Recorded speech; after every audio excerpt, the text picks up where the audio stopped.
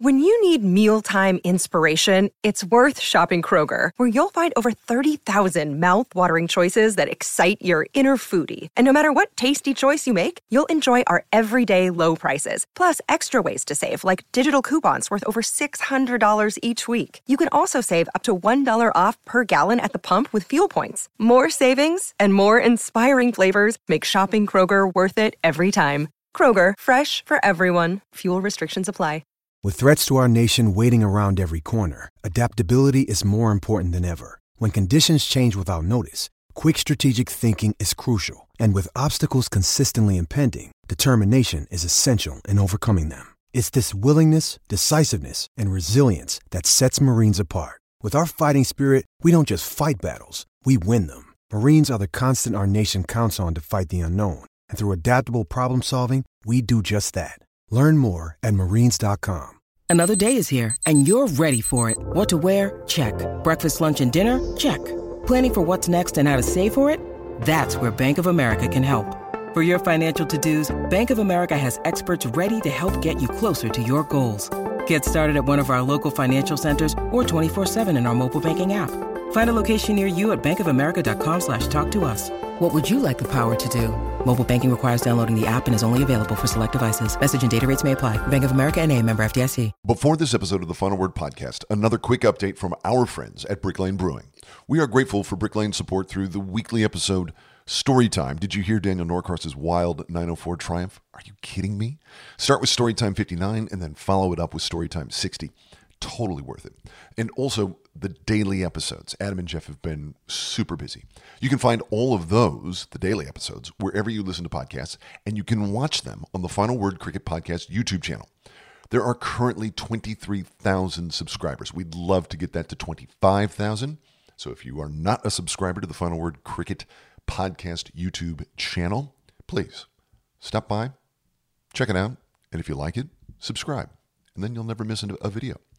In cricket, there are great partnerships. Podcasting is no different. It's the partnership between the show, Adam and Jeff, the sponsor, Brick Lane Brewing, and you, the listener. I'd use your name, but I don't know who you are. But thank you. In addition to subscribing to the YouTube channel, please check out Brick Lane Brewing on Instagram and Facebook. Say hello and tell them the Final Word sent you. You can order all your Brick Lane favorites at bricklanebrewing.com. It's a super easy way to get your hands on all of the various brews. Brick Lane Brewing, based and brewed in Melbourne, Australia. Great city, great beer. Thank you, Brick Lane Brewing, for being part of the Final Word, and as always, thank you for listening. That's enough from me. Now, Adam Collins, Jeff Lemon, and the Final Word. I had to go about it, write it out, and find it myself. And there's some stories I can tell you. This is the Final Word Storytime with Jeff Lemon and Adam Collins. It is, in Australia at least, bright and early on a Saturday morning, the time when some people might normally be listening to Storytime. But at the moment, it's only us listening to Storytime. And then it will be our editor, DC, listening to Storytime. And then it will be you listening to Storytime. And it probably won't be Saturday morning anymore. But this is where we are. Adam Collins is down the other end of the line from me, looking cheerful on what is trending towards late Friday evening in the UK. Yeah, late enough. Hi, Jeff. I have to take responsibility for the later recording of Storytime this week. I decided to, with my season being over on Sunday and having no further work commitments, having broadcasted 67 days of cricket this summer, I decided to go to the cricket this week as a spectator. He went fishing. I went with Daniel Norcross, who we've been do-si-doing on Storytime recently, and Steve Kinane, our great mate who has been on the show before, and talking about his expose of Bet365 when he came on. But no, Steve is back in London working as the senior European correspondent for the ABC, and he loves his cricket, plays a bit for the Authors. So we thought, you know what we'll do? We'll go and spend a day at Lord's watching the Bob Willis Trophy final. So that kind of set our recording schedule back a little bit, and here we are deep into Friday night. And now that Winnie is galloping around, as we were talking about with Rach before she went to bed, it's a whole different ball game now that we have a toddler who knows how to walk and wants to run everywhere. It's been a very different couple of days of parenting. Once they're mobile, it's like a military campaign where the other side gets the ships that have those retractable wheels on them and then can drive up on land, and you're like, hang on a minute, hang on, they weren't able to do this before. Yes. There Tape over all the PowerPoints. Oh yeah, there's definitely some familiarity in what you're saying there. She is a total handful in the best possible way. I reckon she's kind of really came out of her shell in the last fortnight or so. But yes, I am exhausted, as is often the case when we're recording with your morning and my night. So we'll do the best we can. I note, Jeff, that it being the 1st of October where I am, probably the second, well, of course it's the second where you are now, because that's the way it works. Australia gets there before England does. We will find out in the next 24 hours whether we are still ahead of Jimmy, because we are ahead of Jimmy, and then the patron attempts to do the credit card thing, and then it works out how many people have dropped off because their credit cards have expired, and we get an adjusted figure. We haven't got that adjusted figure yet, but we might for the first time. The Duckworth-Lewis figure of the patron. That's right. That's exactly right. The Duckworth-Lewis doing correction. We've never been ahead of Jimmy after that, and I've got a feeling we might just stay above him. Is that your assessment as well? Mm-hmm. That is my assessment. And I mean, who was happier in the world out of anybody than us that the 5th test was cancelled, because it meant that he couldn't snag any more wickets and overtake us. So he's going to have to come to Australia to try to keep us in the gun. So what we can do over the next couple of months, that's all important to try to stay ahead of Jay Anderson on what is he, 236 now? 232. Sorry, 632. Yeah, it's in the 630s, and we as I say, we should be in the 630s as well. Who knows? We might not be. There've been big drop-offs before, but the good news is that we did set a goal, and we thought this might play out in such a way that we went push and pull all the way to the end of the summer, and that's exactly what's happened. Nice when a plan comes together, Jeff. It is, and hopefully that's able to pick up again come early December when Jimmy emerges from quarantine, coming out of my cave, and I've been doing just fine. Got to get down because I want them all. Them all is the wickets. That's what he wants. Right now, there's a little question for the pod that came in from Ed, our listener, and I wanted to start with that before we get into the meat of the show. Okay. Ed noted the weird ending to the 3rd England v New Zealand one-dayer. Now, if you weren't paying attention to this, scores were level. A wide was bowled to Sophie Eccleston, off which she was stumped. And so Ed asks, has a side ever won before with an extra after a batter was stumped from a wide? Very niche, and I embrace it. The scorecard in the end shows Eccleston as not out because the wide took place before the stumping took place, which is interesting. I didn't realise that was the way things would go in the laws of the game. That the match was won with the extra before the bails were taken off. Therefore, she wasn't recorded as being dismissed in the end. Yeah. Although I would have thought you had to complete the delivery in order to make it dead, in order to wrap up all the formalities, but apparently not. I thought it was possible. I was doing the post-game wrap thingamabobby for TV that night, and at one point we were going to get sent Eccleston if she hit the winning runs. In the end, they made their mind up to send us a different player. But the thought did cross my mind in that brief moment, is she both responsible for the winning moment and also stumped for a duck? It's a kind of bittersweet. I mean, it's not as though I don't know my way around the laws of the game. I do, believe me. And I didn't know.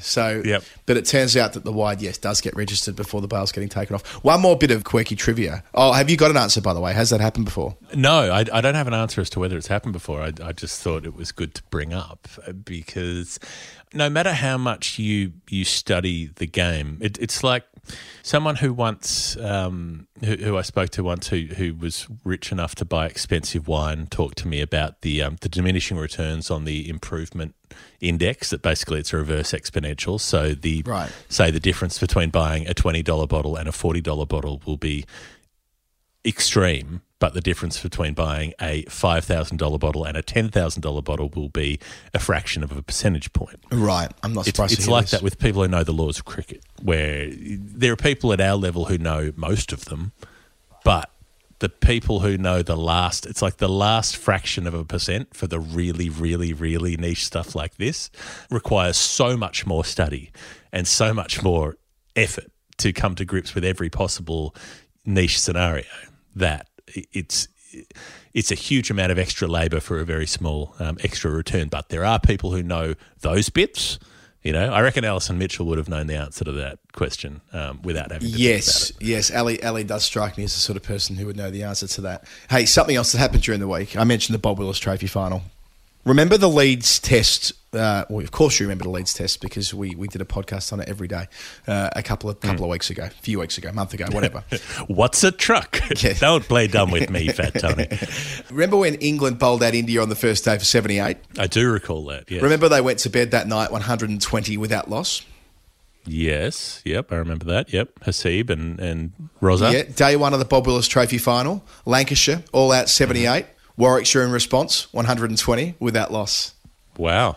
That's a bit of a thing, right? Well, I mean, that feels like, I reckon if we went back through all the first-class cricket, and maybe someone will do this for us, I doubt there's ever been a third instance of a team being bowled out for 78 and the opposition being 120 for none at the end of day one in any other first-class game. So it's happened twice in about a month. And you know how much I love it when nothing happens, when something hasn't happened, and it happens twice very quickly. Well, someone might be able to look this up for us in the more fancy database that we don't have, the Sampson-Finlay level database.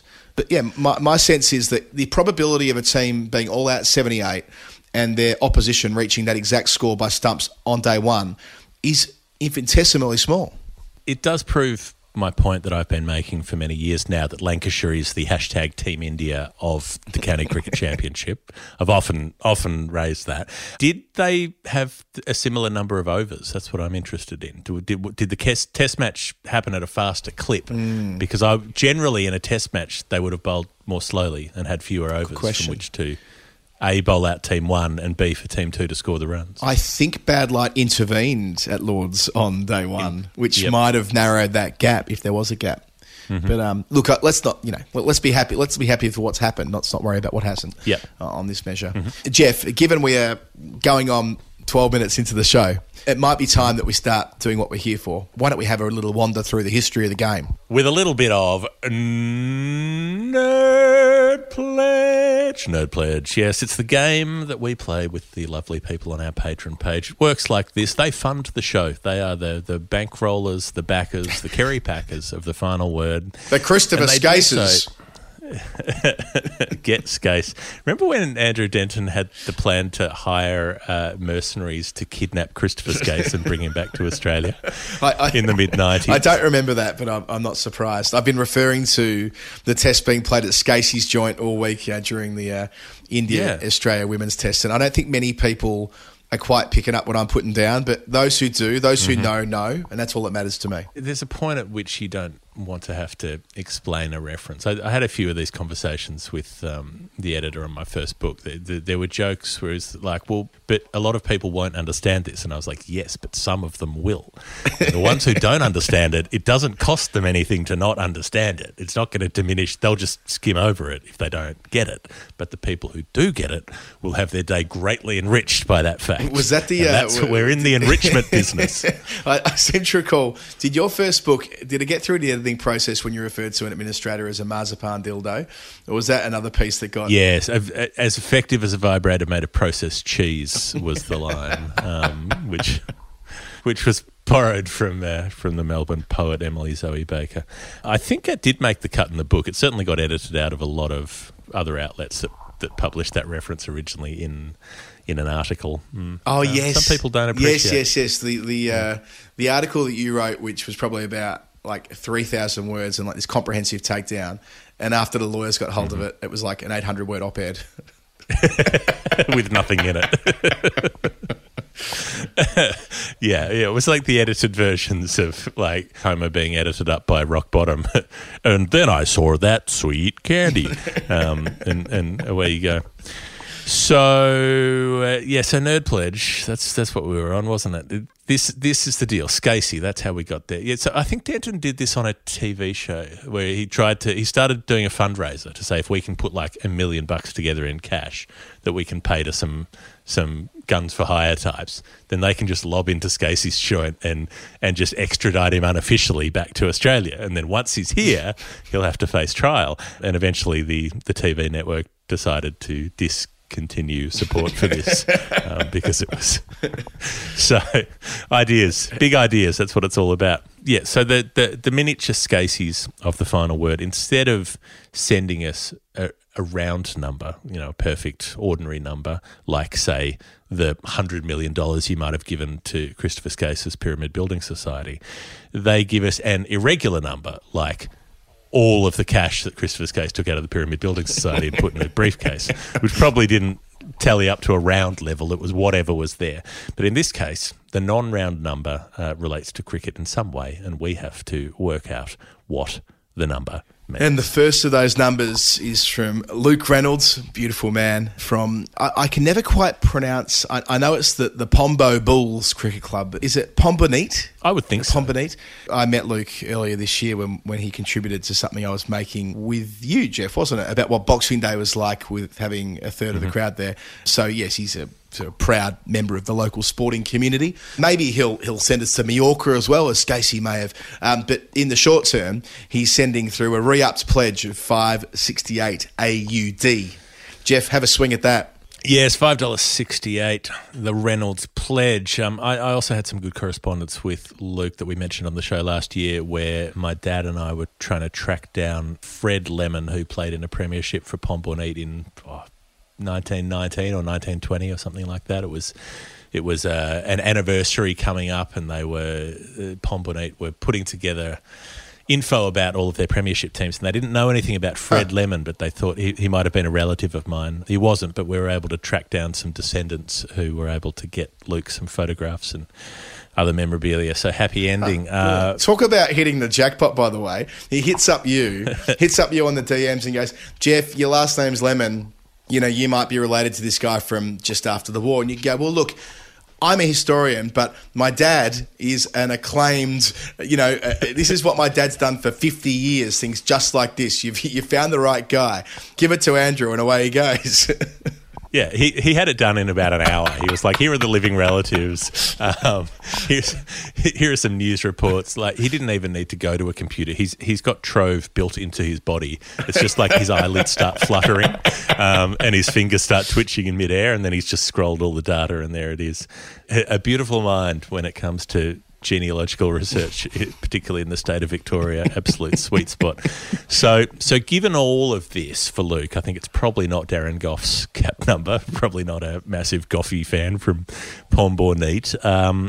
It could be Josh Hazlewood's debut figures against India at the Gabba, when the Indians were not so happy to be there. They didn't have a great time there in 2014 as opposed to the good time they had in 2021. But I think I have talked about Hazlewood on debut before, so I thought in this case maybe someone of Luke's vintage, particularly being, sort of, I'd guess not too far in age from us. Maybe it's 1995. Maybe it's happening in the Caribbean. Picture it, swaying palm trees, aquamarine water. Crucial series for Australia. They haven't won over there for so long. First test in Bridgetown, Barbados. Beautiful. Brendan Julian, before his getaway hosting days, knocks off 4 of the top 5. They roll the Windies for 195, make 346 in reply, leading by 151, but the West Indies could still be in it. They've got Brian Lara. As long as you've got Brian Lara, you could be posting a 400 lead. Who knows? And then in comes Glenn McGrath, knocks off the opener Williams, knocks over Lara for 9, picks up 3 more later in the innings to take 5 for 68. Gets Australia the 1-0 lead. West Indies level up in the third match. Australia win the 4th in Kingston, their first win in the Caribbean for 22 years, and they're only the 3rd time they'd won there overall, all time at that stage. And I thought that might be the performance that Luke was thinking of for the 5-6. I wouldn't be surprised at all. I remember when Hazlewood took those figures on Test Debut, how easy a story it was to write about McGrath. It was one of his breakthrough performances, wasn't it? Of course, he'd been playing international cricket for a couple of years, but the 95 tour of the Caribbean, when Damien Fleming goes, but his shoulder falls off before the first Test match. I don't think McDermott even made it out there. I reckon McDermott was injured before the tour. And suddenly this, I guess, McGrath would have been 23 if he were a day. And he's leading the attack with Brendan Julian, Paul Rifle. Carl Rackerman gets called up on the tour as a bit of a thank you for winning the Shield for Queensland for the first time. Doesn't play, doesn't expect to play, but all the same, there's all this responsibility on him. It's easy to look at just the Lara factor, but remembering what a force Williams was at that point, he and Campbell and Lara and Adams and and Richie Richardson, of course, they still were, a serious batting lineup, and McGrath was able to toy with them through the course of that series, and of course they were able to win the whole thing in the final test in Jamaica. But the win ahead of it was instrumental in setting up that winner-takes-all finish. And also that he had that look, like he was so spindly and he looked so young and skinny, and he's got the bowl haircut. In those old shots, he looks to me like an elongated version of Gareth from The Office in the original, somehow coming in and bowling 138 and jacking it away off the seam, which you wouldn't have predicted. But yeah, there's something particularly brutal about the sort of Narromine bowl haircut that apparently he's done himself in the caravan before heading over to the Caribbean for that series. Oh, I believe it. It strikes me as one of those lines that could easily have happened, because he was quick then, wasn't he? I mean, McGrath at the very, very start wasn't that nippy, but by about 95, 96, he was at his quickest before he kind of refined it back and became such a steady operator from probably 97 onwards. But yeah, this was McGrath at his paciest. Yep. So that's where we're going with initially. That's where we're going and what we're going with, to use the right conjunctions initially. Luke, you can let us know. You can hop on the Discord, hop in the DMs, give us a little hint, give us a nudge if you want to get us closer to the truth about Glenn McGrath or not Glenn McGrath. Number 2 comes in from Douglas Wardell Johnson. It's £4.90. No further information, a free field and no favour for Adam to have a run around. Jeff, you talk about getting to the bottom of something, getting to the truth. The truth is out there. It usually is in the scorecard caper. And this is where I want to take this. I want to go via a couple of points on the way through because it is in GBP. So it could very well be Robin Jackman's cap number, which was 490, 4 test matches for 14 wickets in 1981 and 1982. Surrey legend, of course, most well known for when the Guyanese government withdrew his visa in 1981 because he'd played in apartheid South Africa. But yeah, a broadcaster in that part of the world for many years after his retirement. Really, when South Africa returned to the fold, he was the voice of cricket there. So made a massive contribution to the game as a player, a broadcaster, before passing away late last year. As someone remarked to me a couple of years ago when seeing a photo of him, a man with a face of a million circuits, Robert Jackman. That was Brettig, actually. He won't mind me saying that. That's Brettig's best line of the 2019 Ashes tour. The best line of the 21st century. Come on. It's a very, very good line. And you can tell the esteem with which Robin Jackman was held in England because he was referred to as Jackers. And more than an MBE, more than a CBE. If you can get the ERS added to the end of a shortened version of your last name, that's when you know you're in. Or first name even, anywhere in there. There's a Wikipedia page devoted to this. It's called the Oxford Ers. Or I think it was called the Etoners and the Oxford Ers. And Test match special is a big part of the etymology of the Ers being added to the end of names. I mean, I suppose, Jeff, if you lived in the UK, you'd almost certainly, because you work in broadcast, be known as Jeffers. Yeah, I have in fact been referred to as Jeffers by several people in the UK over the journey, as though it were just assumed that was a normal thing that would have been done. Better than being called Lemo in Australia, I can tell you that. Yes, you do get Lemo occasionally, don't you? I know you don't like it, but it'd be hard to push back on it once it's sort of set in. So I note that 490 has been made in Test cricket just 5 times, and twice by teams that went on to lose. In 2017, we know a lot about the West Indies chasing 320-something in the 4th innings and Shai Hope making twin tons. I didn't remember the bit where England made 490 for 9 declared. And the other time was in 1999 at Bridgetown, where Australia made 490, where Steve Waugh made 199, Ponting 104. The Windies fight back and bowl out Australia for 146 in the second innings, leaving 308 in the 4th innings. And then there's the Brian Lara, extraordinary Brian Lara 153. But they started that making 490. So that wasn't quite the Bong behind the stumps, same tour. Oh, hang on, Bong behind the stumps. That was the Lara double, which the test before that. The test before that, yes. So we've now got the photo, don't we? You sent it to me, I think. I put it on the Patreon. He's got the bail off as well, I think. It's on the Patreon page. He's got the bail and he's got it. He's holding the bail up to his bong and pretending that it's part of the bong while pretending to light it, smoke the stumps. We've got to find this guy. If we can find this guy, he will be in our live shows this summer. I say our live shows this summer with authority. Now that the government, the National Cabinet has made their decisions overnight, the probability of us being able to do live shows has gone through the roof somewhat. Anyway, as this guy might if we can find him. Now, I just want to go now next to what has now become a point of fascination to me. Jeff, in 2018, New Zealand made 490 for 4 against Ireland. The highest score in one-day cricket for men or women. Susie Bates, 151 from 84 balls. Amelia Kerr, 81 from 45 towards the end. They broke their own record from 1997, and when that was the 455 they made against Pakistan, got there easily. They were 6 away from the all-time list A record, which is Surrey against Gloucestershire in 2007. Poor old Cara Murray took figures of 2 for 119. She was playing Mick Lewis in this particular edition of getting clouted in a one-day international. However, I left out one score there. I left out Maddie Green. Depending on where you go, depending on which source you look at, Maddie Green made either 121 from 77 balls or 122 from 77 balls. And it is all over the place. So the BBC and the Telegraph have it as 490, not 491. CricBuzz have it as 490. Cricinfo have it as 491. A number of other reputable sources have it as 491. So Maddie Green's either made 121 or 122. Even her own profile's inconsistent. Her highest score on Cricinfo is listed as 122, but it's referred to as 121 in the blurb.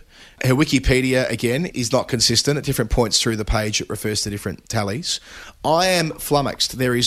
Obviously I'm not armed with much information here. And yes, it was a rather chaotic day at Dublin. They made a shitload of runs. I get that, a run here, a run there, these things can happen. Let's call the whole thing off. I understand. WG Grace style.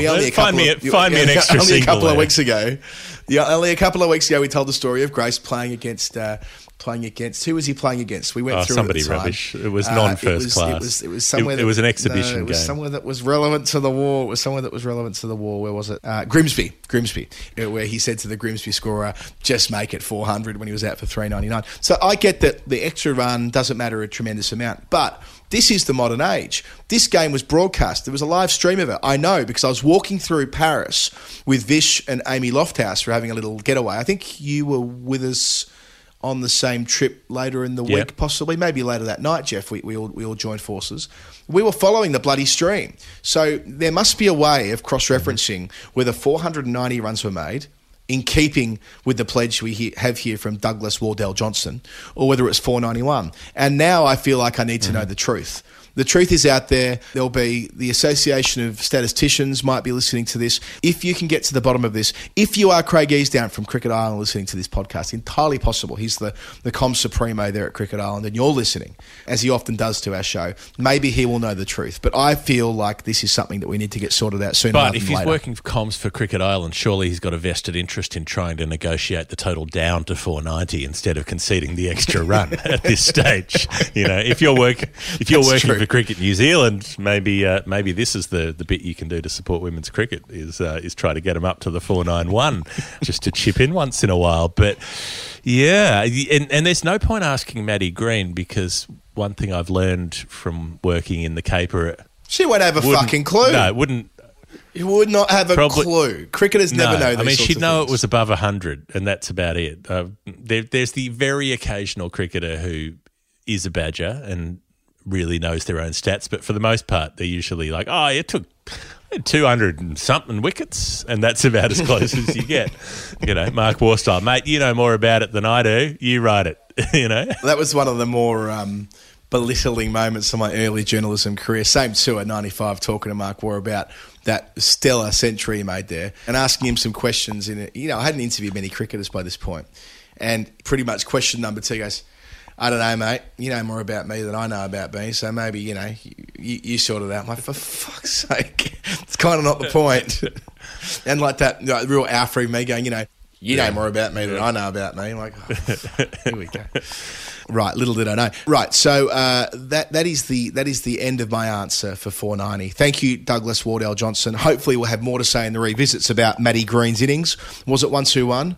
Was it 122? Next up, Andrew Beach. It just puts me in mind of a lovely forest of trees. There's a double E beach, not an EA beach, if you want to visualise the word. I know I do. It's coming in euros as well. It's 221, ooh la la, in the Parisian currency of choice. You might have been spending 221 euros while buying un café and watching the live stream of Amelia Kerr tonking New Zealand. I think, was that when we did the little photo shoot at the fountain at one of those... We did our album cover later that night. It'll be in the final word sealed section calendar if you when. That was the night of the, what do they call it, the Music D Festival or whatever it is. I'm obviously it won't be that sequence of words poorly pronounced as they are, where there is just music playing on every street corner. Oh yeah, that was a cracking night. We should do it again sometime. All the accordionists and whatnot. I wonder how Pomme Bonite would be pronounced in France, because I'm going to assume en français, maybe Pomme Bonite is originally in Belgium or France, something like that, and it's probably not Pomme Bonite as it is in. There's a law in rural Australia that anywhere that has a European place name, you just pronounce all the letters in it. That doesn't matter. Oh, here we go. Phil Jakes, Josh Philippi, and Pomme Bonite Cricket Club. That's how it works. So, but I wonder how it would be said on the left bank of the Seine. 221 for Andrew Beach. Now, we've talked about 221 as a score. I reckon we've talked about all of the 221s because there are 5, and we've talked about Lara in Sri Lanka. We've talked about Rob Key, whose only ton was a double. We've talked about Ponting's 221.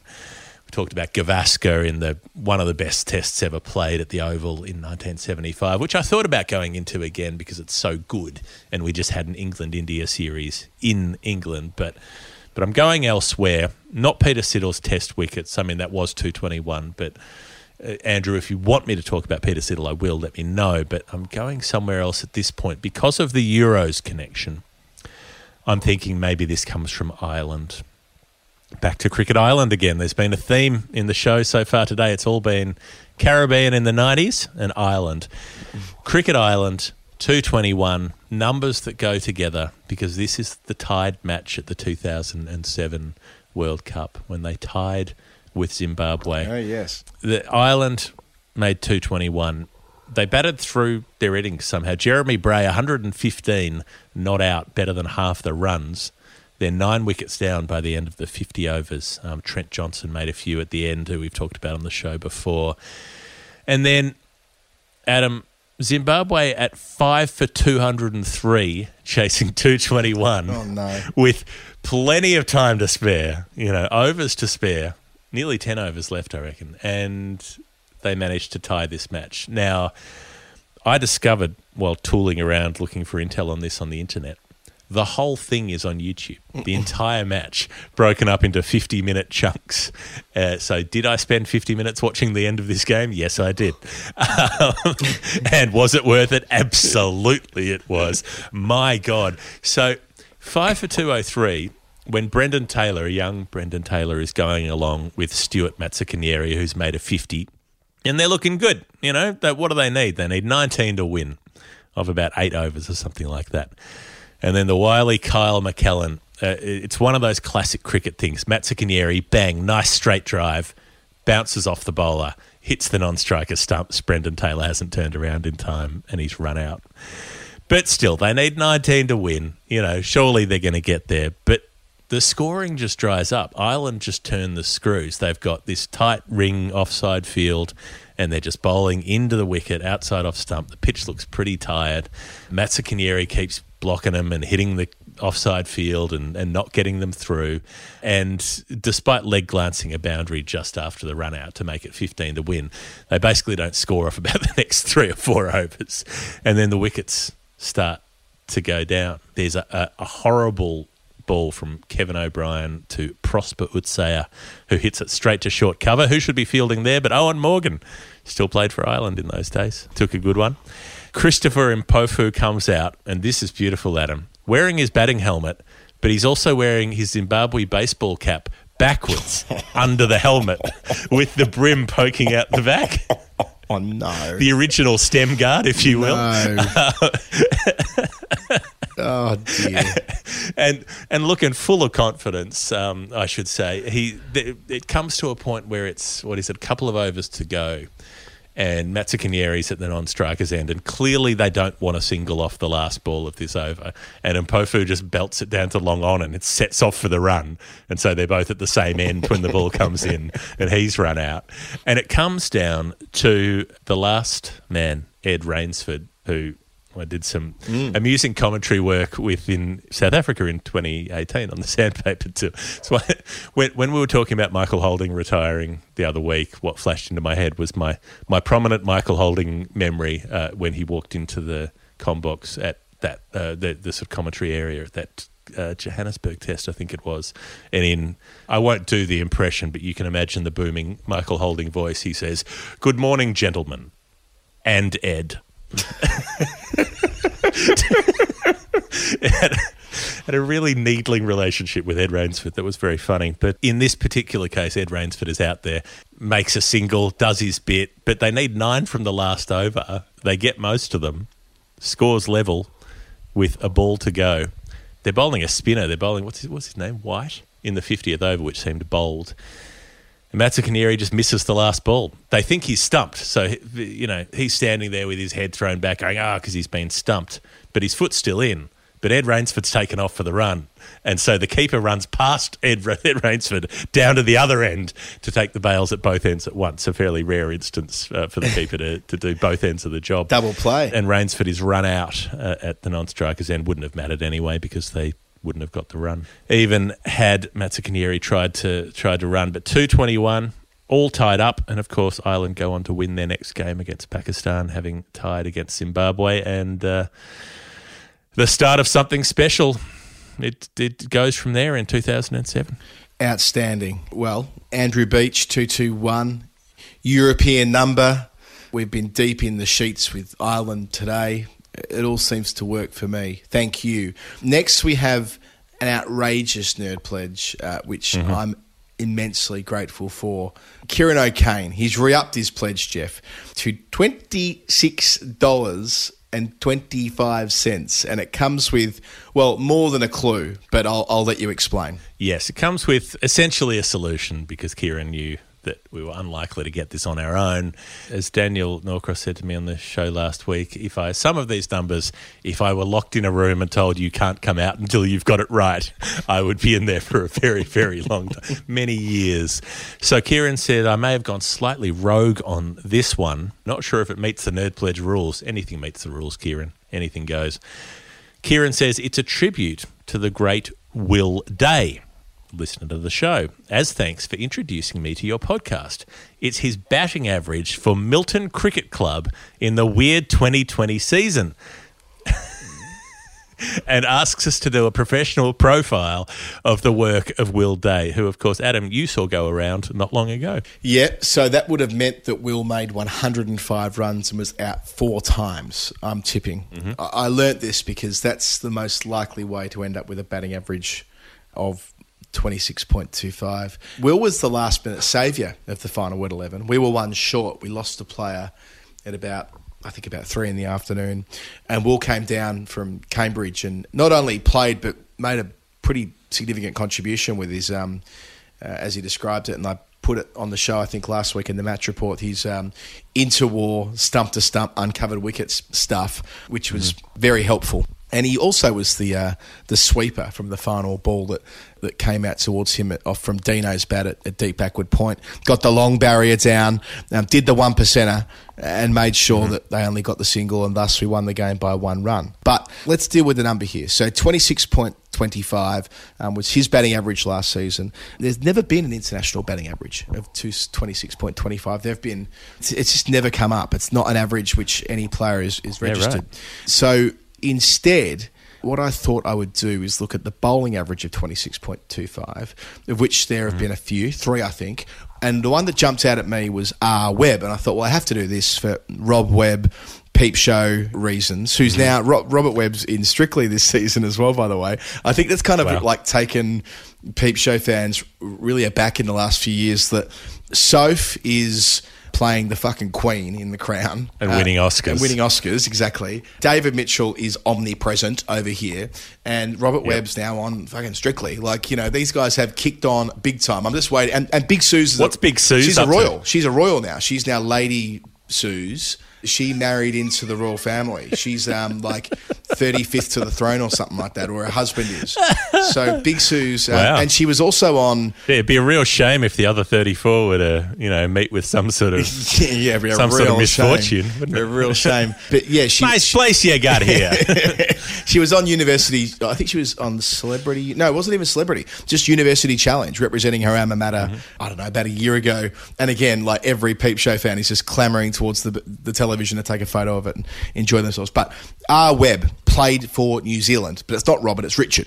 3 one-day internationals in 1983 for the Kiwis before they were called the Black Caps. The first of those was at the Melbourne Cricket Ground in the February of 83, the second final, so the corresponding fixture from 2 years before that was the underarm game, of course. But he did a fine job, took 2 for 47 from his 9, or at least did his job. The problem was that despite the fact that he opened the bowling and knocked over Steve Smith, that's Steve Smith, not our Steve Smith. Smith was 117. Steve B. Smith. Steve B. Smith was 117 at the time, and they were well on their way to a giant score in the context of 1983 money of 302 from 50 overs, which just didn't happen in that era. David Hooks was his second wicket, by the way, so a handy scalp there. Any word on what Wayne B. Phillips and Wayne N. Phillips were up to that time?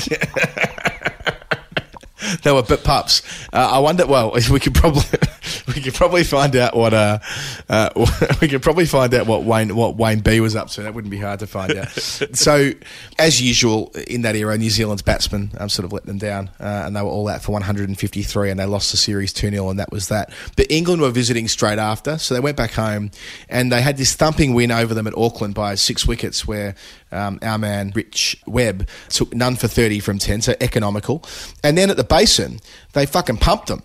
They made 295 for 6, Glenn Turner 94, always Glenn Turner, and then they bowled them out by 192 to win the 3-game series in straight sets.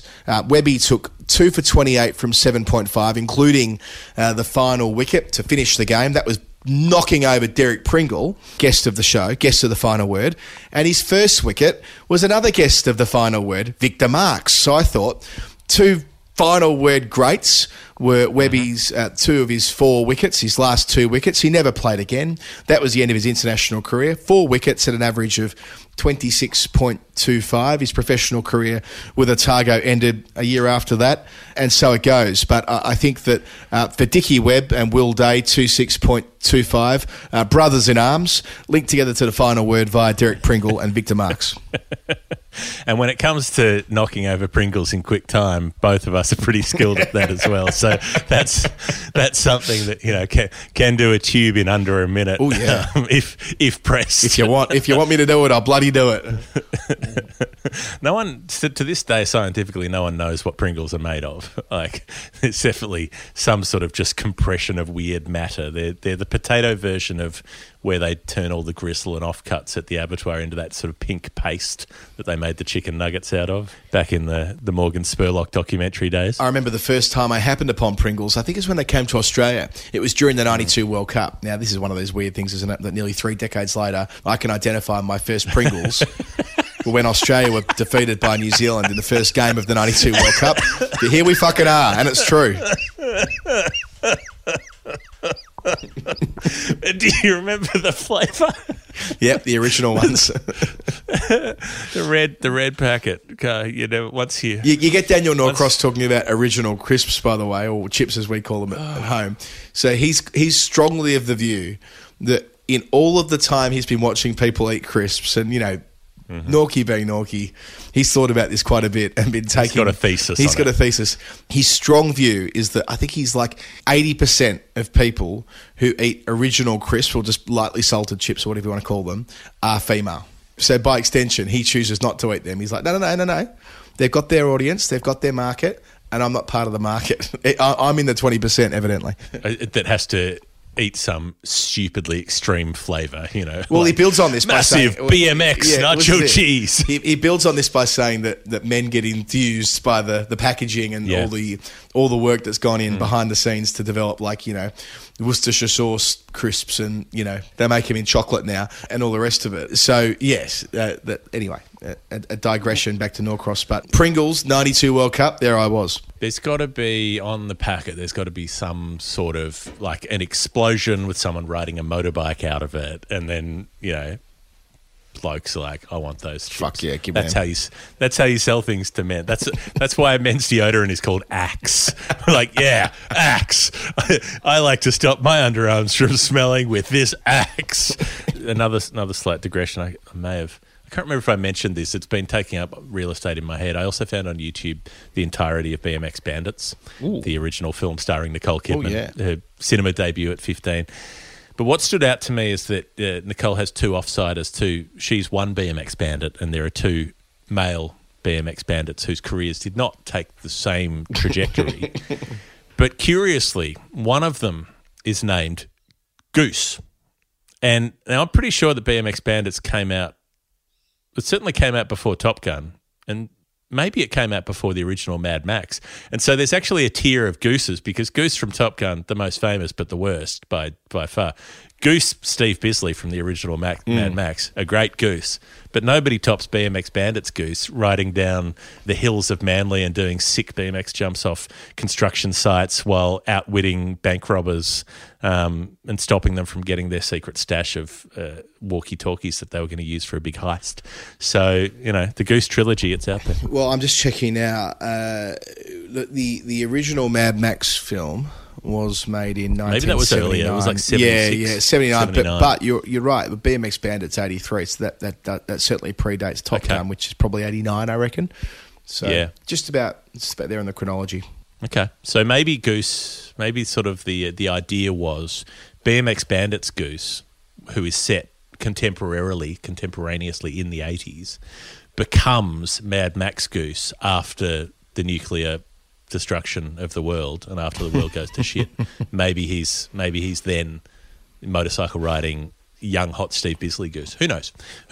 So another diversion here. We're going to do a little bit of Julio pledge. Yeah, we've got a couple of Julios I want to salute to on the show, because not everybody sends in a nerd pledge. Some just send in a regulation number. They don't want the fuss, but we like to make sure they know that they're loved. So a special mention to Katie Morris, who joined up as a Julio. You'll be pleased to know, Adam, after enjoying my rhythmic gymnastics coverage on the Olympics live blog.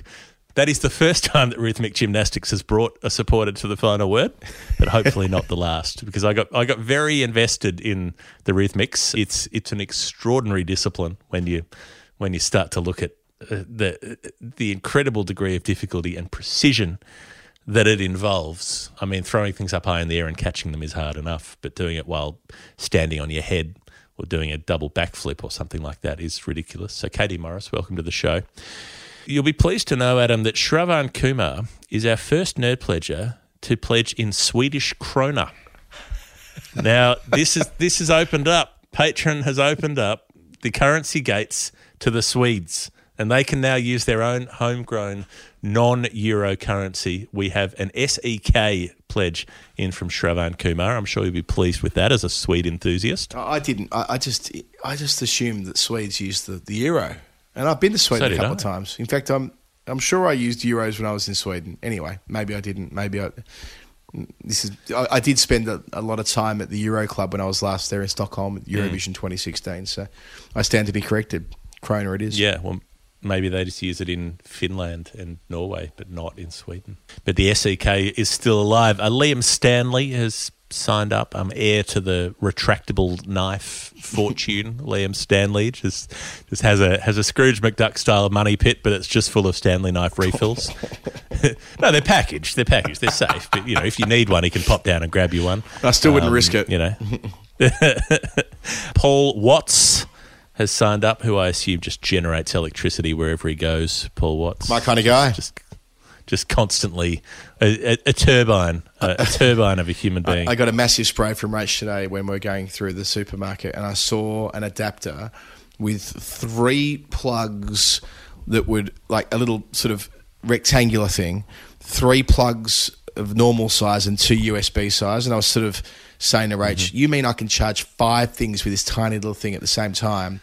And you know how much I love charging shit, and Rach knows how much I love charging shit, and she just said, there is no way I'm letting you buy that. She put her foot down, like in this. She's like, I'm not allowing this. She said something like, I saw you sneakily bought a plug the other day on Amazon. I go, what are you doing that for? And I go, no, but I needed it. I sort of had this rationale in my head why it was required.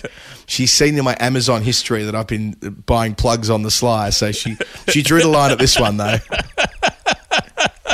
It's good when your secret shame is relatively affordable and non-corrosive. Yeah, Rachel's like, we can't fit this in the trolley with these 19 tubes of Pringles that you've already put in here. I don't even know what they're made of. And the last Julio pleasure for today is Thomas Cooper. A noble profession, the Coopers. Nobody. I'm not talking about the South Australian beer scions, but I'm talking about the profession of putting barrels together, of bending copper into a hoop and wrap it around some wooden staves so you can keep something in it. That's what a Cooper is originally. Those sort of names that don't get a lot of a run anymore. Chandlers, the ones who made candles. Coopers, the ones who made barrels. These days, everyone knows what a blacksmith and a baker and a butcher did, but no, people don't remember what the Coopers did. They don't remember how necessary barrels were. Your households used to go through 10 or 15 barrels a week, just all kinds of stuff. Your wallet was just a tiny barrel that was hanging off your belt. Barrels. Society didn't grow without them. More barrels than Peter Dacos there from Thomas Cooper, who, by the way, it's kind of him to play a bit for the Netherlands, play for South Australia, and be one of our Julio pledges. It's all worked out okay. I hope it is. I hope it is that Tom Cooper. But if not, other Tom Cooper, I'm glad you're you, whoever you are. Jeff, thank you for that Julio pledge round. Let's keep moving. Next up, we've got TD Fairbairn. Fairburn. It'll be Fairburn, won't it? Not Fairbairn. Why have I said Fairbairn? Fairbairn, which in Irish means beautiful child. TD, beautiful child. Now, yeah, I wonder. It sounds to me like a guy who runs a circus. I just keep seeing P.T. Barnum every time I read TD Fairbairn. But there we go. The pledge is 543. I should know Fairburn. That's the airport we used to fly into on a daily basis back in my political days. Anyway, the clue was, I'm not sure if it's here or I give you a clue or elsewhere. However, all I'll say is it's in honour of, in my view, an underappreciated national hero. Now, I started off here with a New Zealand thrust, and I'll explain why later. I played the wrong line, you could say, and ended up looking quite closely at Glenn Turner's double century out of 543 for 3 declared in 1972. It was the second slowest innings in Test cricket. As we documented a couple of weeks ago, actually, 704 minutes and 759 balls, one of 4 double centuries he made on that tour of the Caribbean. And I reckon he is underappreciated, Glenn Turner. I reckon he's one of those guys who you kind of need to know.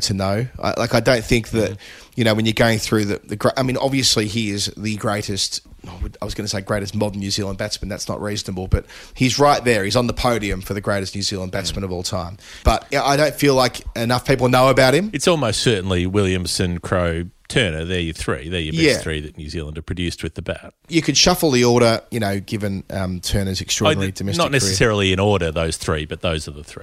Yeah, there it is. But then I kind of realised that TD was pledging in pounds, so I thought maybe I should save the Kiwi connection for a bit later on. In which case, I think it has to be a great Steve Harmison spell from Lords in 2005. Underappreciated national hero.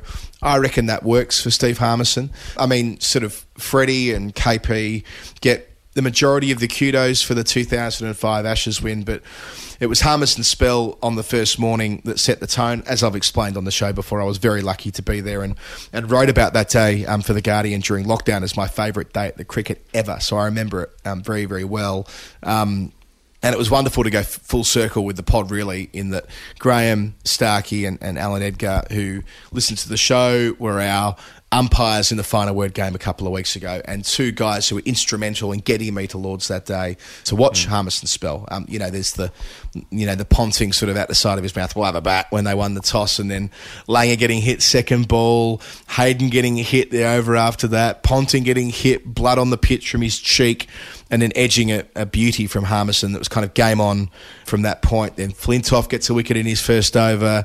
Simon Jones gets a wicket with his first ball, that glorious outswinger to Damien Martin. They end up getting to 190 all out Australia in just 40.2 overs. I mean, it was total chaos that day at Lords with runs and wickets everywhere, and that counter-attack from Gilchrist and Warne helped inflate Australia's score somewhat.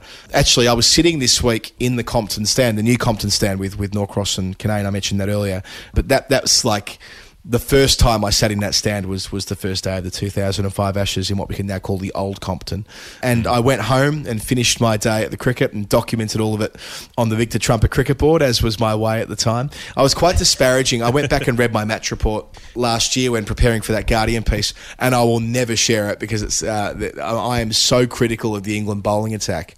I don't know what fucking game I was watching. I know I had a couple of beers, but put it this way, my respect for that England bowling attack grew over time. It may not have been quite where it needed to be. I suspect it's kind of reflective of where Australian cricket was, though, at the time, where the view was, we're just going to fucking smash them. We'll do whatever we want, and this is an aberration. All out 190, but still went at a decent clip. We'll knock them over tomorrow. And look, and so it was. Australia bowled out England for fuck all and won the test match comfortably.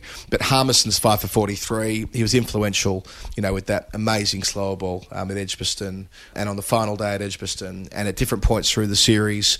And I suppose most importantly, he's a fantastic man, a wonderful person to have around the media centre and most well known for what he did in 05, which was all started with his 5 for 43. Lovely. I like it. And there is some part of me that thinks maybe you were there with Glenn Turner to begin with, because here is a note.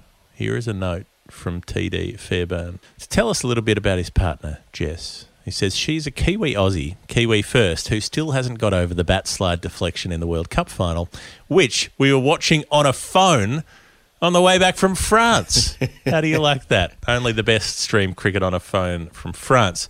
TD said at the time of writing, and I hope this has been amended since, but it probably hasn't, we've been separated for over a year now due to COVID. In that time, Jess has joined her first cricket club, and I know she is smashing it. So maybe...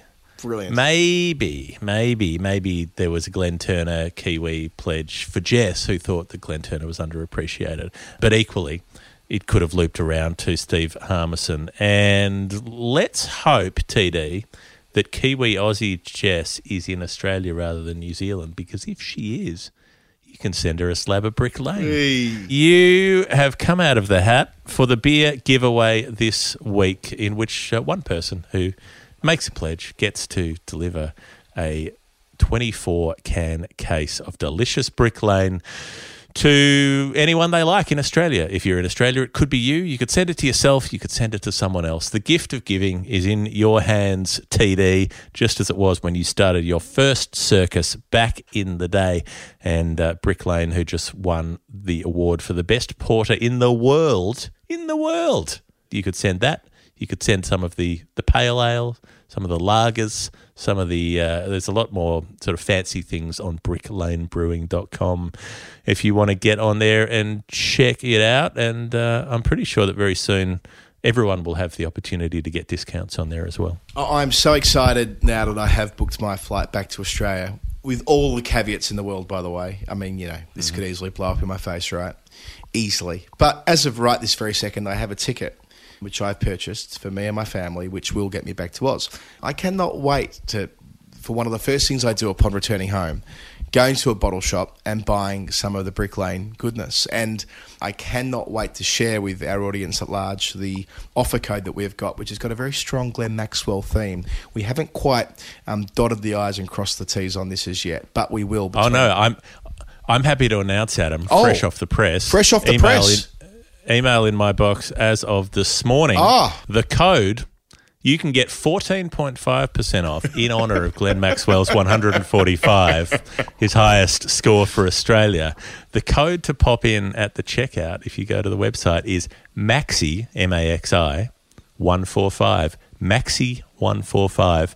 Put that in for 14.5% off any Brick Lane products. It had to be a Nerd Pledge number. I'm glad we did it that way. I was there that night as well, the 145. Jeff from 72 balls or something. Maybe not even that many. It might have been 60-something balls. 66. I reckon it might have been 66. I still think it's one of my more enterprising pieces of commentary. I was working for the Sri Lankan Broadcasting Corporation that night, and needless to say, the technology wasn't particularly good. And it was a drop catch, wasn't it? It got to 100 after being dropped and scampered through, and it was all a bit chaotic, but managed to just kind of keep the balls in the air long enough from a commentary perspective not to completely botch the thing. And remember his incredibly emotional press conference that night, as is Glenn's way. He wears his heart on his sleeve, and that's partly why we love him. And I'm glad we're able to include him in this. So Maxi145, the offer code. And I suppose, Jeff, you'll put that link in the show notes so people can click straight through. And why not buy yourself a slab of the good stuff this weekend? Why not? 14.5% off. Right, next up, Joel Emerson. Now, here's a curious one. Joel's number is $1.77. Some time ago, like a long time ago, probably over a year ago, Joel put in a pledge of $1.77 a different time. And it related to something that we never solved, which was two numbers that joined together to make a combination of 177. I still haven't worked this old one out. He says two related numbers to that are 12 and 49. So if you're out there with nothing to do and you want to help us out here, see if you can put your mind to that.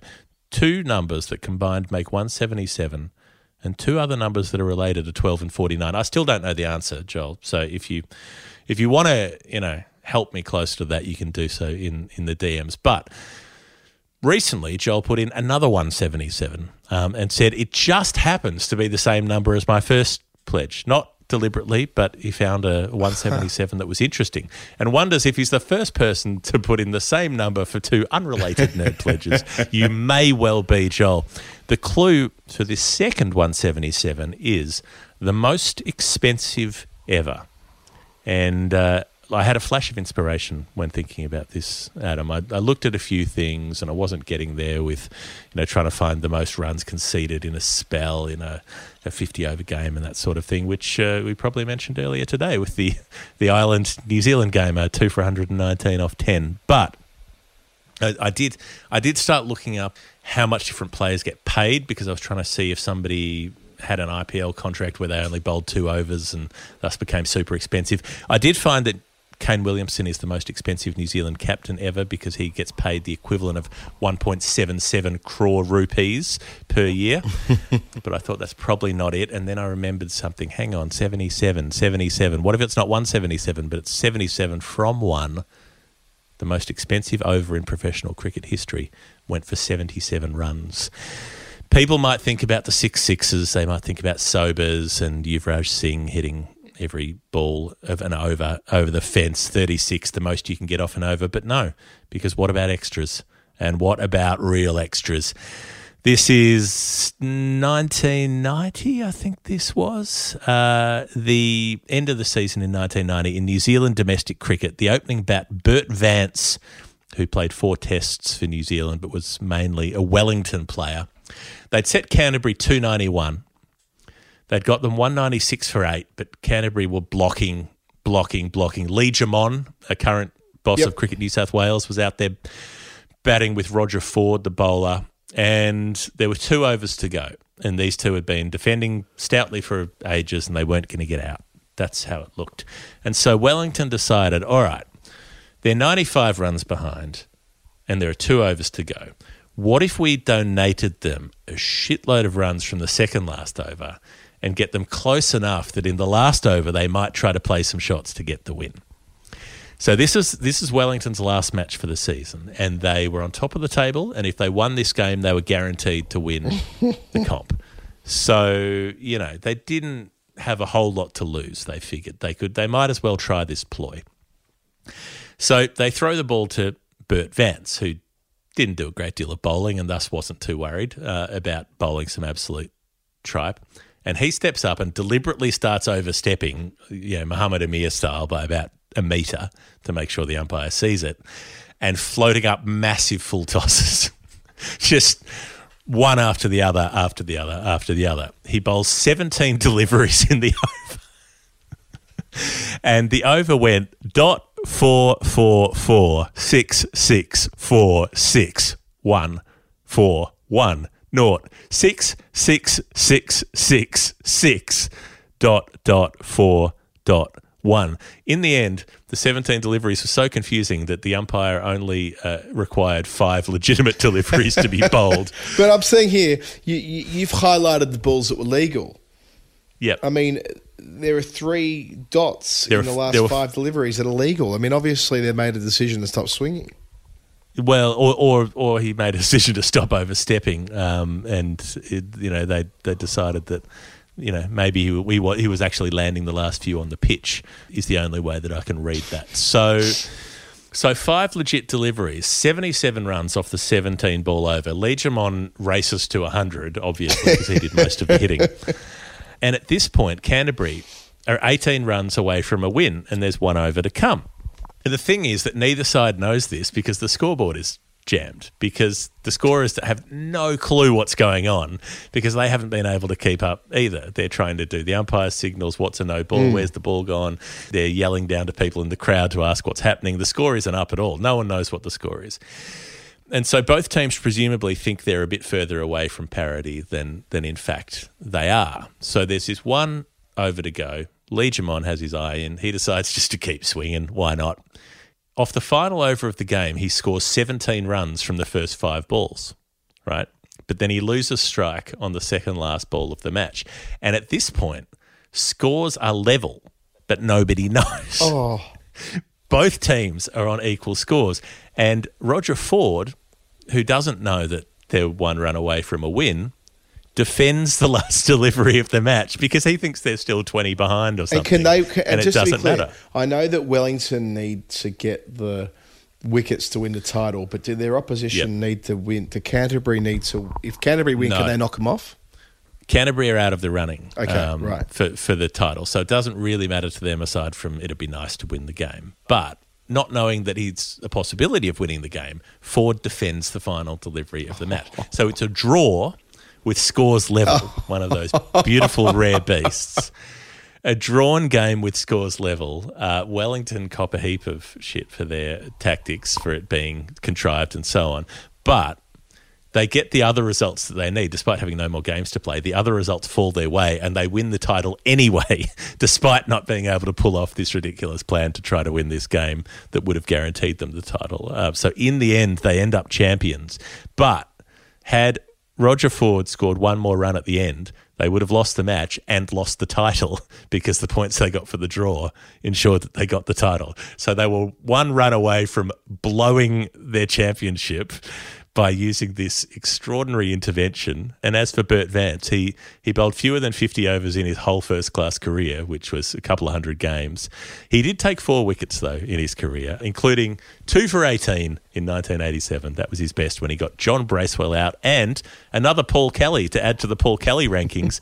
Auckland wicketkeeper Paul Kelly, who's definitely going to be above the Australian columnist Paul Kelly, but we don't know how far up the Paul Kelly rankings he'll go, was out to give Bert Vance his best figures of 2 for 18. And that is the story of 177 for Joel Edmondson. That's what story time is all about, Joel and Jeff. What a delightful tale, which I had a very peripheral knowledge of by virtue. I knew of the 77, but I had no idea about the context and the last over, and I'm very glad that I now do. Jeff, the penultimate new number here this week is from Matt Laycock, who sent through £3.94. Matt said to us that he's a Cumbrian, but he's reverted. No, he was on under the name Cumbrian. He had a mysterious benefactor called Cumbrian. Bloody hell, right, okay, this is why I have completely confused myself trying to solve this. You better take it up from here. Well, yes. So and I'd also like to thank Matt for opening his message with an all caps nerd pledge in the true spirit of the segment. I'd also like to thank Matt very much, who wasn't pledging for a while because he said he'd been out of work, but he said, I've landed a job and my first priority was to sign up for a nerd pledge. This is the first thing I've done before even telling my mum and dad that I've got a new job. Matt, bless you. Priorities are priorities, says Matt Laycock, and we absolutely thank you for your service. So he was 199, which was Paul Nixon's one-day cap number, and now he's 394. But in terms of what that relates to, I guess we've got an area of interest with that region of the UK, but aside from that, it's over to you. Yeah, well, now that would have been easier knowing that he was Cumbrian. I thought he was saying that he had a Cumbrian background. Maybe both can be true, of course. But yeah, I haven't done particularly well here, Matt, and I feel bad about that because this is such a cracking little tale of your own, really, that you're donating to us before you settling your debts and stuff like that, which is just, again, all thoroughly in the spirit of this podcast, I assure you. There's no England batting or bowling average, which lines up with 39.4 exactly. And I don't think it's going to be Martin Horton's two caps from the 1950s, the Worcestershire batsman. Ben Duckett made 394 runs in the Bob Willis Trophy last year, but I don't think that'll be celebrated by a Leicestershire fan, which I assume Matt is, given the Paul Nixon connection. England have made it once in a famous victory when they defeated the West Indies in the early 90s, to go full circle with a theme of the show today. England made 355 and 394 for 7 declared, with Alex Stewart's twin tons, 118 and 143. The Windies were all out for 304, with Angus Fraser's 8 for 75, which we discussed recently, and they made 237, batting fourth, chasing 446, with Andy Caddick taking 5 for 63. We talked about underappreciated national heroes earlier and talked about Steve Harmison. I suppose Andy Caddick was Steve Harmison before Steve Harmison was Steve Harmison. No Leicestershire link to that win of 208 runs, though, at Bridgetown, but it did mean an awful lot. What about a Cumbrian link? Yeah. See, I this is where I'm going to stop and say that I want us to do a better job with this, because I feel like Matt's put in, I think about once a week we can pull the ripcord and say, I would love some help from the crowd on this one. So we know that Matt has a Cumbrian bit going on, probably a Leicestershire bit going on if Paul Nixon's cap number was his previous pledge. I should say the other week, I'll tell you, I might pad this out by telling a brief story. Was Paul Nixon a Cumbrian? Before we get to that, this is not a question I could answer, he's a Leicestershire lifer, so I suspect not. Right. I suspect not. When Norcross and I were doing that NFL Red Zone for the last round of the county championship, at one point I was introducing a Paul Nixon interview at the lunch break. I guess it was like one of those ECB or PCA sort of long form sit downs, and I was talking him up and saying he's kind of the man who controls all at Leicestershire, club legend, England World Cup player, one of the greats of the white ball game in the country when he was playing, and a fantastic wicketkeeper, Paul Nixon. And I kind of looked at Daniel to add a little bit about it. He goes, and Daniel just goes, yes, Paul Nixon, also mad as a brush, and then just left it at that. and we sort of fade to black with me fucking doubling over with laughter, and that was it. Daniel signing off on this, yes, mad as a brush, and I'm just pissing myself laughing. Would have been quite good content, I suspect.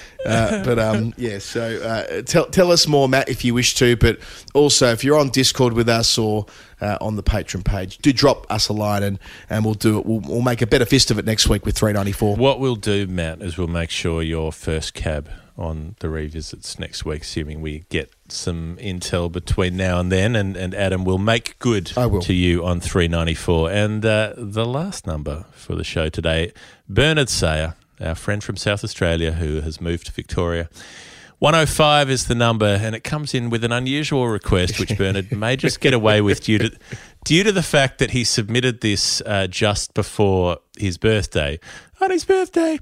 And it's no longer Bernard's birthday, but it was his birthday. So he asked for this as a birthday present. He said, Jeff, can you please tackle this in your Scottish accent? And Adam, can you please chime in with your best Jeremy Coney imitation? Maybe we should do this. Should do this sentence by sentence based on the way you've written it. I mean, I can see what you've got in front of you in the way of notes, and it seems like you've gone with sort of sentence form. So I think we can probably do that. You do one, I do the next, alternate. Yeah, that's a method. Or I can tell you how I've meandered through this number, and you can respond to me. Yeah, I can endeavour to do that. This could be a complete disaster, but we'll give it our best shot. All right, then. I feel a wee bit like a performing monkey at this stage, but do the one. Lift your left leg up and now see if you can throw some popcorn in the air and catch it in your mouth. But 105. Who has the most 105s in Test cricket history? It's Alistair Cook. He doesn't do the job properly. He gets to 100, he gets to 105, and he gets out. Concentrate, Alistair. 4 times, is it then? Four times Alice has made it to 105. It's probably the number of times he's been pulling on the teat of a cow or whatever it is that he does on the farm. 4 times he might have put the arm up the bottom of a sheep before he has his breakfast in the morning, a cup of tea, maybe 4 sugars in it as well.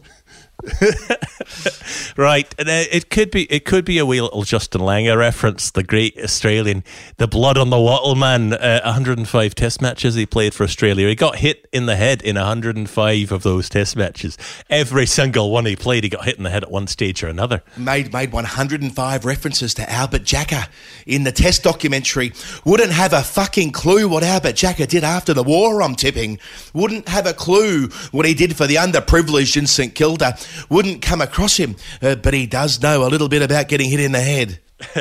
Now, because you've gone with Scotland and Jeremy Coney with 105, so I tried to pull those threads together, and one of them would be when the gracious England afforded Scotland an entire one-day international match against them at the Grange in 2018.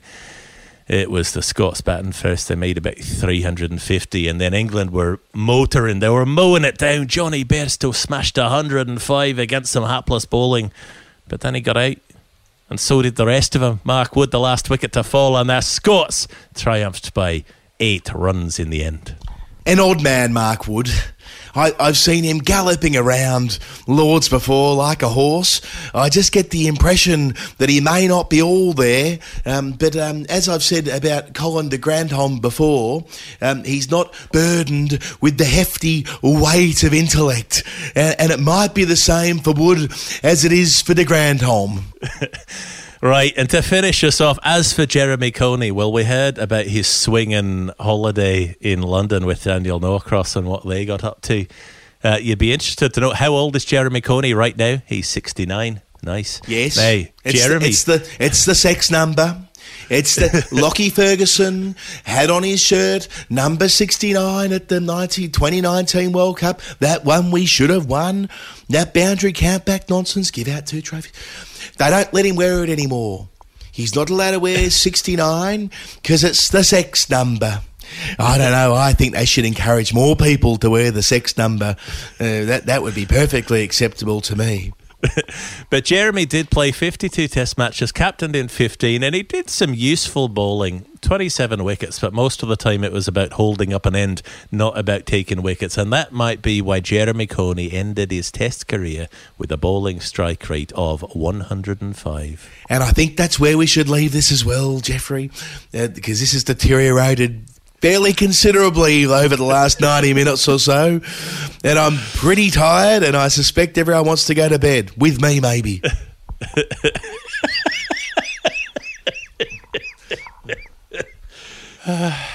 All right, the briefest of breaks, and then we will be back with the revisit section to round out this show. I'm Glenn Maxwell. Make sure you listen to my favourite podcast, The Final Word. This is the final word. Jeff Lemon, Adam Collins, increasing delirium. A couple of quick revisits. I just want to say for the record, I don't do a bad Jeremy Coney as a rule. I know there was some pretty ropey bits right then, and I feel like I've let him down. I've let Daniel down. Let my family down. Let you down. But you know, hopefully the spirit of Jeremy was through my very raspy voice. Well, look, it's late at night. It's been a long few weeks. Let's quickly refer back to the 325 from Christopher Stock with a clue that said my number should be read as 32 and 5. And it came up while trawling for a number that intersects Ravi Papara and Kumar Sangakkara. However, sadly, Chris says, I drew a blank and plumped for this number that is top of one of the tables. How did you go? Yeah, this is an absolute belter. So thank you, Chris. You kind of nudged me along the way with a bit of back and forth, and that got me to knowing that it was about 32 overs, and I was able to deduce it must relate to extreme frugality. And it was there upon which I stumbled upon the cracking story of Bapu Nadkarni. So Bappu Nadkarni, who was an Indian left-arm orthodox spinner who made his test debut in 1955. His biography begins by saying the chances of scoring against him were either nil or negligible. So it gives you a bit of a sense of the kind of character this left-arm tweaker was, and it's borne out by his numbers. Let me read you a few spells of his in Test cricket. In 1960-61 against Pakistan at Kanpur, he bowled 32 overs, 24 maidens, none for 23. Then later in the series, he bowled 34 overs, 24 maidens, 1 for 24. Expensive that day, but he did pick up a wicket. A wicket, but did bowl 2 more overs as well. And then when England came by a few years later, he took it to a whole different level, and this is what Chris's pledge relates to. 32 overs, 27 maidens, none for 5.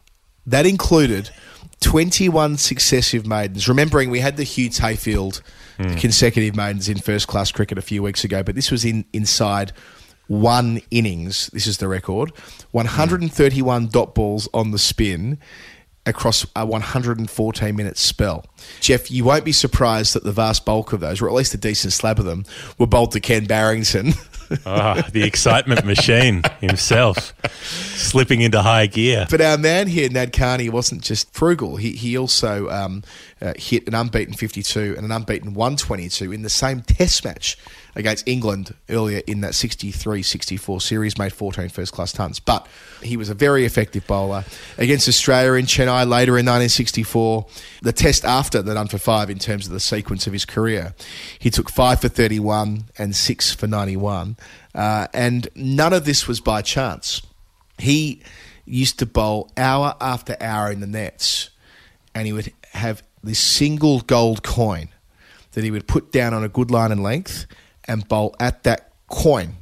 No stumps, no batsman. That's all he would do.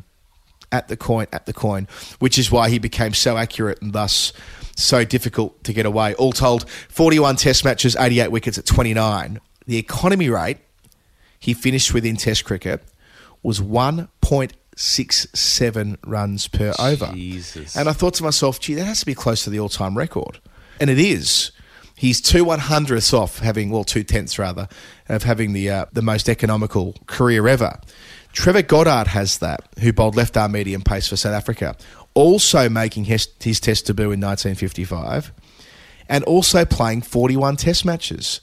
So they made their debut in the same year, played the same amount of test cricket, but Goddard went at 1.65 runs and over, and Bapu Nadkarni went at 1.67, so they're gold and silver on that measure. Sadly, he passed away last year, albeit just before the COVID pandemic, which I suppose in some respects can be viewed as it's cold comfort, I'm sure, for his family, but he did live to a great age of 86, passed away in Pune. I wish I knew that story a few years ago in 2017, because I would have loved to have interviewed him when I was in that part of the world for that particular series, but we would have had a very risk-free net. I would have encouraged him to bowl at me, and I would have just paddled it on the head straight back to the bowl bowler all day long. I'm sure he would have still landed it on that coin, as he did the day that he bowled 32 overs, 27 maidens, none for 5. The most economical spell ever for that number of overs in Madras against England in 1964. Bloody hell, that is quite the effort. I suppose if you wanted to be a bowler with a great economy rate, you would want to be debuting in the late 50s and playing through to the late 60s. That would have been the ideal age to be. It's just gonna do a lot of bowling to Barrington, Trevor Bailey, and company. Thank you for the revisit from Christopher Stock, Xavier Bochat. His revisit on his 129, for which Adam talked about Darren Lehman. It's some length, one of his Sri Lanka scores, but Xavier said it's a team score from a different dramatic come-from-behind win. Well, that means it can only be one thing. Amazing Adelaide. England were bowled out for 129. That is Xavier's number. It was one of those days, the amazing Adelaide come from behind. It was bloody hot. England had been demolished at the Gabba, and then they batted big, 266 for 3 by stumps. Collingwood near a ton. Peterson batting on. Stuart Clark didn't get to do a lot of bowling, despite having been the most effective in terms of taking wickets. And then it just goes on and on. Collingwood and KP batting together. Peterson 158. That number again?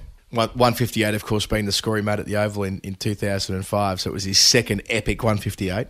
Ah, yes, yeah, of course, the linking together. 468 for 4 at one point. So they'd put on 310 when Collingwood was out for his 206. Peterson gets run out by Ponting, and it's 551 for 6 when they declare. Warnes bowled 53 overs and taken 1 for 167. One of his least impressive statistical analyses in Test cricket. I think it's in his bottom. Well, certainly for one-fers, it's like it's either his most expensive or his second most expensive one-for in Test cricket from memory. McGrath none for 107 from 30 overs. And, suddenly it looks like they don't have the juice. Australia's two great bowlers. Langer gets out for 4. They're 28 for 1 going into day 3. And then it's Ponting. And then it's Clark. And then it's Gilchrist. And then it's Warne. And Australia are 513 by the time they're all out. So they're only 38 runs behind. England with an hour to bat, 59 for 1 at stumps with Strauss and Bell still there batting. They're 97 ahead, so they're basically 97 for 1 going into the last day. And I think that's sometimes lost a little bit in all of this. Like, we think of Adelaide and we think of Australia chasing down, whatever it is they chased down in the last couple of hours. 160, I think. 168, I think maybe. It is. But how about the fact that they are effectively, England this is, 97 for 1 at stumps? I mean, they don't lose a wicket for the first 20 minutes in the 5th day either. So, I mean, it's such a dramatic capitulation. England have, they didn't boss the match because Australia batted so well. Batted for 2 days. I think England batted for 168 overs and Australia batted for 165 or something like that. But it's not as though I remember when at Karachi in 2000 when England effectively did the same thing to Pakistan as Australia did to them. They were at parity on the final day. They bowled out Pakistan in a couple of sessions and chased the runs down in the final session, something like that. In this instance, Australia were so far behind in the game by that point. Everything needs to go right, and of course it does with that collapse.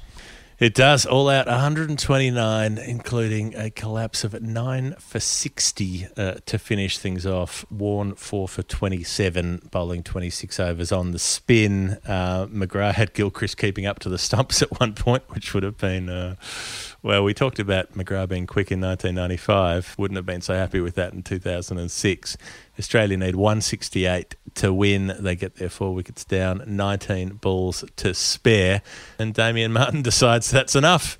He's done with Test cricket and out he goes. Yeah, and it's kind of like the last hurrah for that generation. Well, sorry, not the last hurrah because they win 5-0, right? But it's the last time they do something truly staggering together in that kind of come from behind. In a way, I feel like it's kind of linked to what Xavier had with that Lehman conversation. That was a huge come from behind win as well in Candy in 2004. I think it was Candy, the first Test match. So thinking about this and thinking about the way that all came together and sort of being there that week as well, it was an incredible Test match to be at.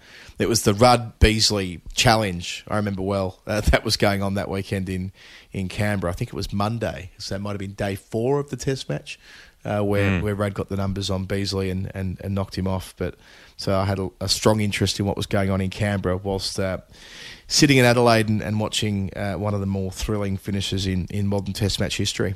So that, Xavier, is your 1 to 9, I feel. And one more revisit to come from Michael Fellon. The 10:45 Michael sent through as a clue to say, I could have chosen 13:58 instead, and that the story of this number could have been very different if not for Andrew Simons.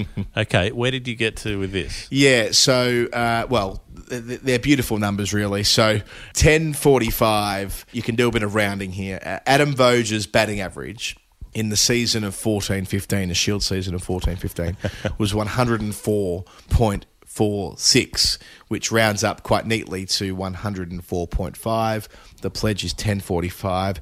It all adds up. He made 6 tons in that year. How he said, Michael, that his pledge could have been 13:58 is because he made Voges, that is 1,358 runs across that season, yes, and finally gets his baggy green.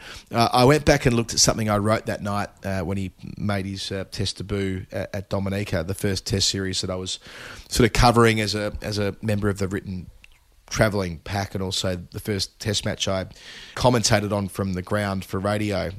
And it was 3,100 days exactly from the moment he was called up in 2006 until his debut in 2015. And of course, he was called up, just off the back of your previous answer, Jeff, the day after Damien Martin retired. Voges was brought into the squad, and they didn't pick him. They picked Andrew Simons instead. So had they gone with Voges and not with Simons, who knows how that might have played out. But as we know, Simons makes that century at Melbourne and earns himself, a pretty decent run in the Test team over the next probably 3 years or thereabouts. But yeah, a bit of a sliding doors moment, I suppose, because it was out of Simons and Voges as to who would get the final spot. So yes, Voges goes on to make this Test debut at Dominica, and we remember that he made 100 on debut, and he's the 20th man in 138 years to that point to do this. And I suppose no one had to wait so long to get into the squad and then into the team. But it was a truly amazing innings. I mean, when Nathan Lyon walked out at number 10, Voges is on 59, and Devendra Bishru is spinning it round corners, and it feels like Australia are going to be skittled for, 140 or something like that. Well, Nathan Lyon faces 50 deliveries and helps Voges add another 20 or so. Then Josh Hazlewood walks in with Voges on 77, and within minutes of coming to the crease, Shannon Gabriel smashes his grill off. I mean, like proper forceful blow to the helmet. Gabriel bowling at his absolute quickest. Hazlewood could have retired hurt there. He was really frazzled.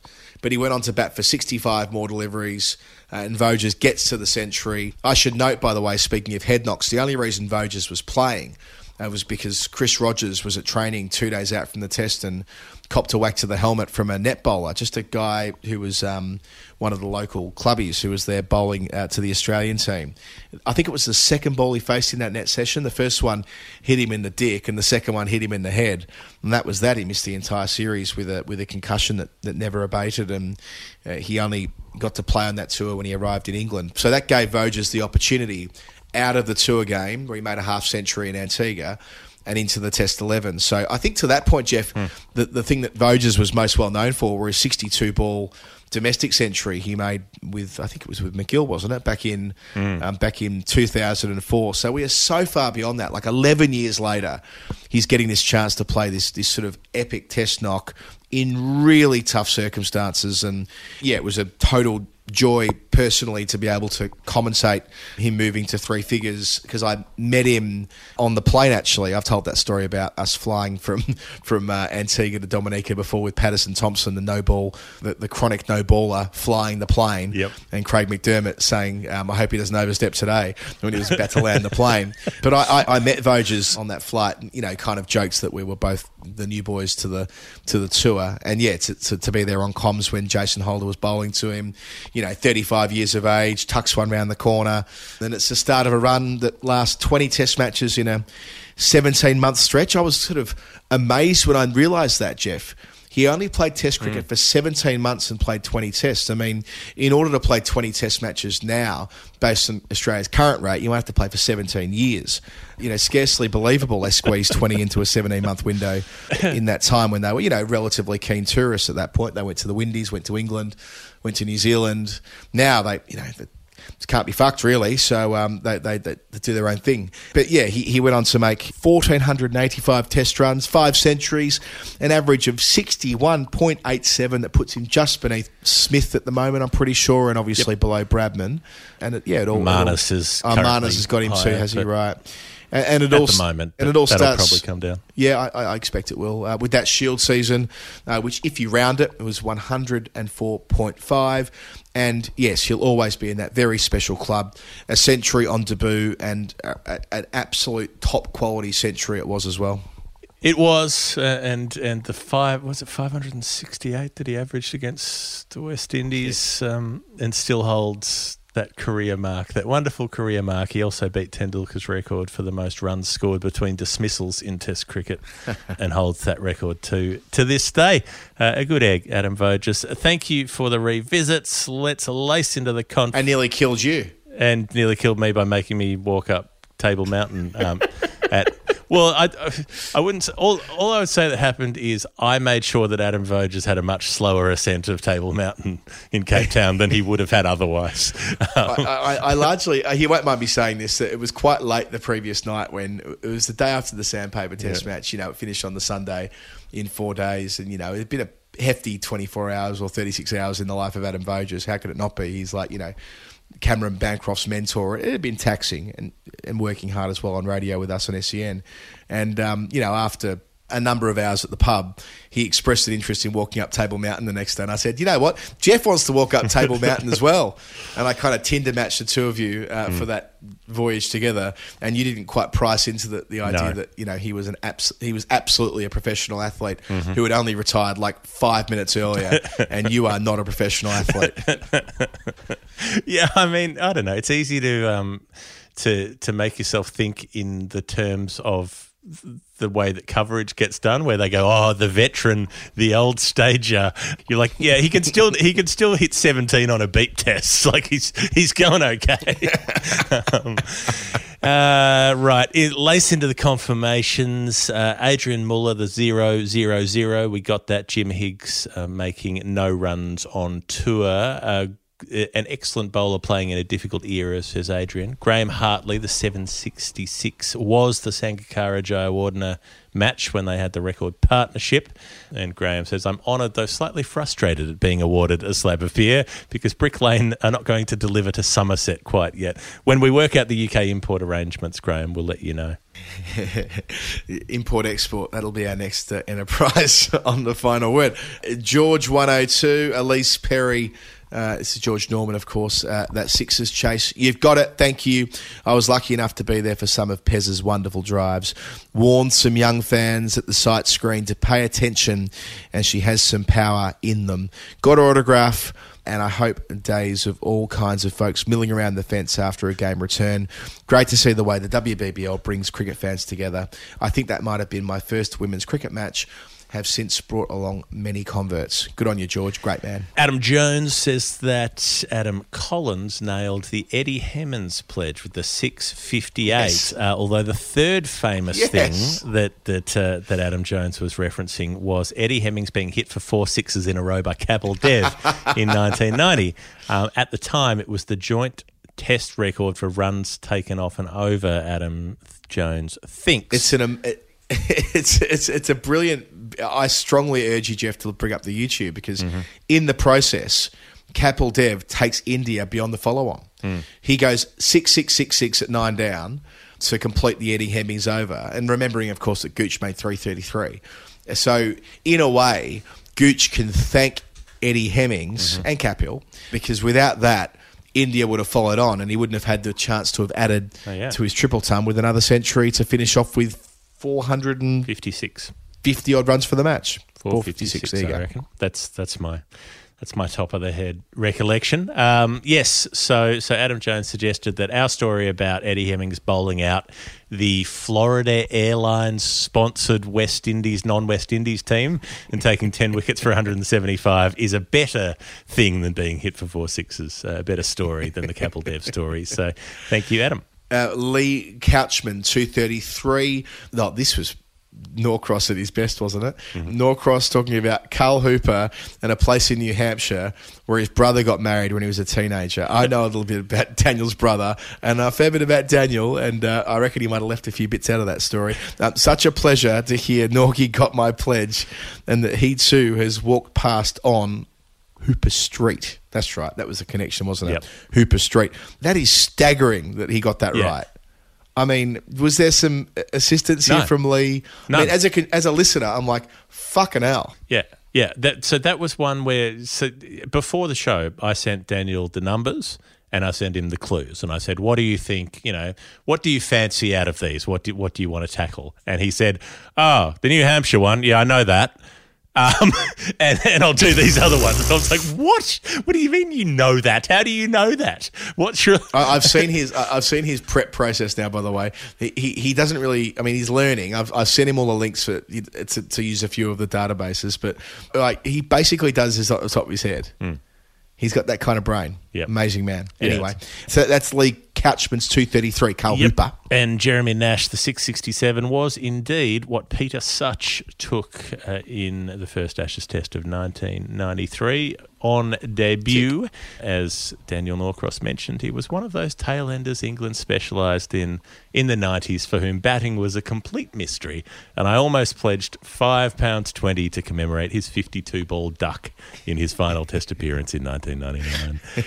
And that brings us to the end of another story time. My goodness, the time dilation factor is strong on this show. Once we get going, we cannot be stopped. Thank you for listening. If you've made it this far, massive thanks to all of the patron supporters who fund the show. Thanks to Brick Lane for also supporting us, bricklanebrewing.com. And thanks to DC for doing the edits. We're on the Bad Producer Podcast Network. They have other shows as well if we haven't taken up enough of your time already. Yes, and if you want your company or brand or whatever it is you're doing mentioned in the middle of our show, finalwordcricket@gmail.com. Drop us a line. We're getting our shit together for the next Australian summer, which is coming around ever so quickly. We'd love to hear from you. finalwordcricket@gmail.com. I think that is enough. We'll have the weekly show on Wednesday, which does the news or updates or interviews or whatever it is that we feel like doing in a given week. Story time the following weekend, and all of the other final word bits and pieces that happen in between time. If you want to play the game, patreon.com/thefinalword. Send us a nerd pledge. Let's do story time. Jeff Lemon, Adam Collins. We'll see you next time.